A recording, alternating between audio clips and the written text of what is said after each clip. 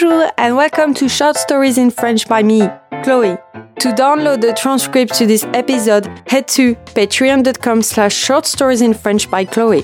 Read along whilst you listen and see the English translation. There are also questionnaires and bonus learning materials. Let's begin! J'habite dans une belle maison bleue. Je l'ai achetée il y a 2 ans et j'ai trouvé un bon travail à Paris. J'étais tellement heureuse de pouvoir enfin avoir ma propre maison et j'ai passé beaucoup de temps à la décorer et à la rendre confortable. Mais voilà, aujourd'hui, je dois la vendre. Je sais, c'est difficile à croire. Je me suis tellement attachée à cette maison et je ne veux pas la quitter. Mais je n'ai pas le choix. Mon travail me demande de beaucoup voyager et je ne peux pas me permettre de laisser ma maison vide pendant des mois. Mon travail me demande de beaucoup voyager et je ne peux pas me permettre de laisser ma maison vide pendant des mois. Je dois trouver quelqu'un qui pourra s'en occuper. Alors, j'ai décidé de la mettre en vente. J'ai mis une annonce sur Internet et j'ai déjà reçu plusieurs appels. Aujourd'hui, j'ai rendez-vous avec un couple qui est intéressé par la maison. Ils sont venus la visiter et ils ont l'air de l'aimer. Je leur montre la maison et je leur raconte comment je l'ai décorée. Je leur montre ma chambre, ma salle de bain, ma cuisine et mon salon. Ils sont impressionnés par la maison et ils me disent qu'ils aimeraient l'acheter. Mais ils ont une question.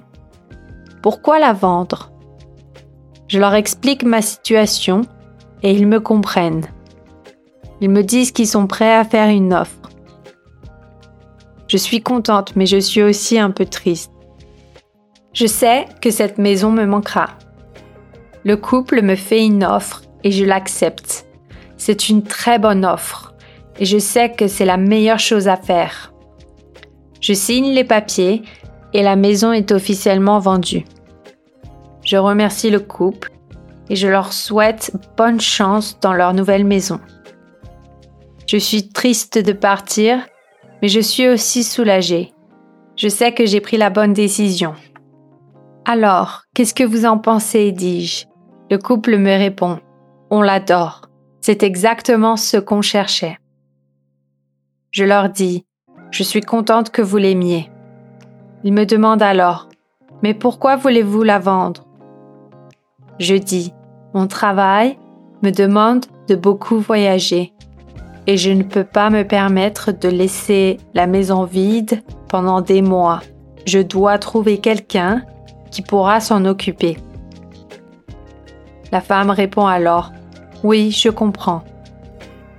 La maison bleue est maintenant entre de bonnes mains et je sais qu'elle sera chérie et qu'elle continuera à créer des souvenirs heureux. Et moi, je garderai toujours un petit morceau d'elle dans mon cœur. Thanks for listening, and if you enjoyed it, please leave a review on Spotify or Apple Podcasts. Au revoir!